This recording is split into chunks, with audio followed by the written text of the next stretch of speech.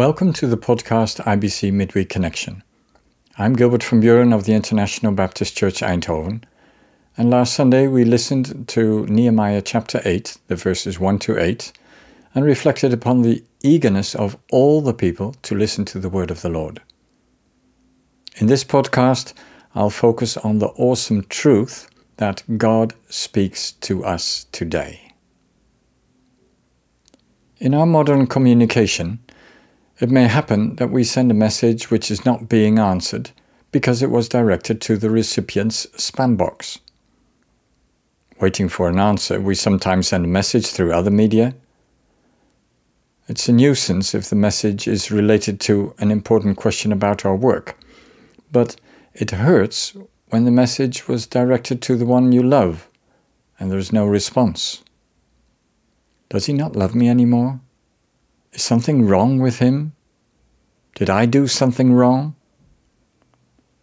I guess the psalmist's cry to God is something like this. Where are you, God? Why do you keep silent? Why don't you answer my prayer?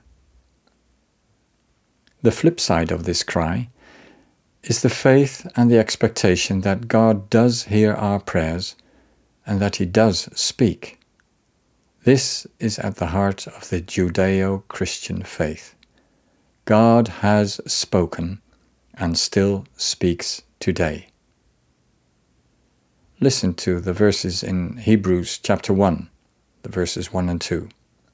Quote, "In the past, God spoke to our ancestors through the prophets at many times and in various ways.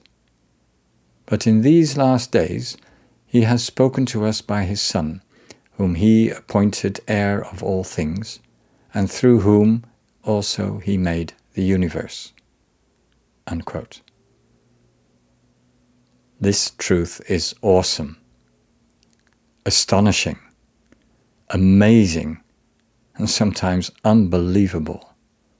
The Creator of heaven and earth has spoken and still speaks to us today. No, we cannot see him.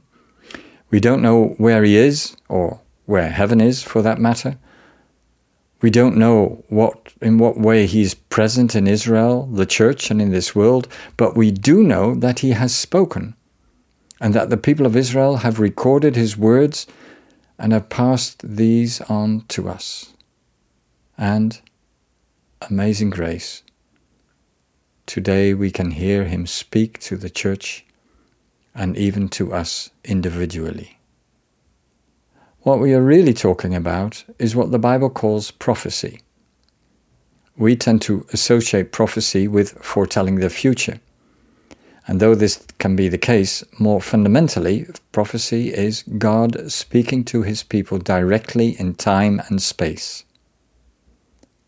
The prophets in the Bible always refer to the revealed word of God, the Bible, and apply it to the present situation with warnings and encouragements. In this way, the Bible becomes the living word of God, speaking to us relevantly into our lives and situations. And in order to obey God, we need him to speak to us timely and relevantly.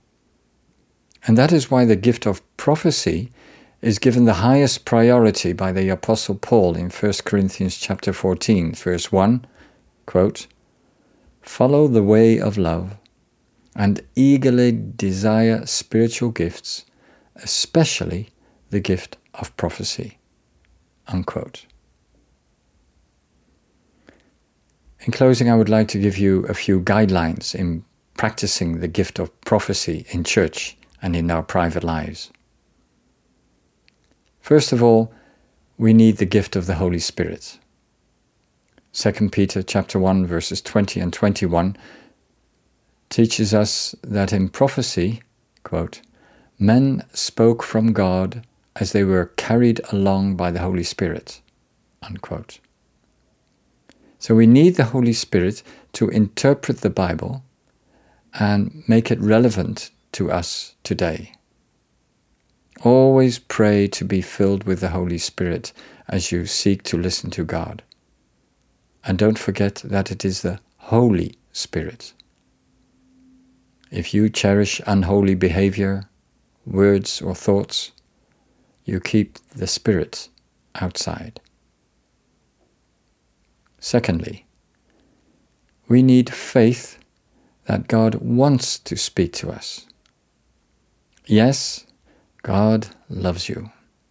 Yes, the Creator of heaven and earth, the great Saviour through Jesus Christ, desires to speak to us.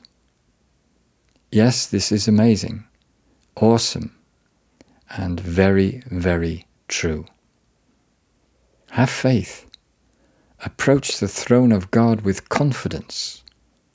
Don't allow the devil to make you doubt.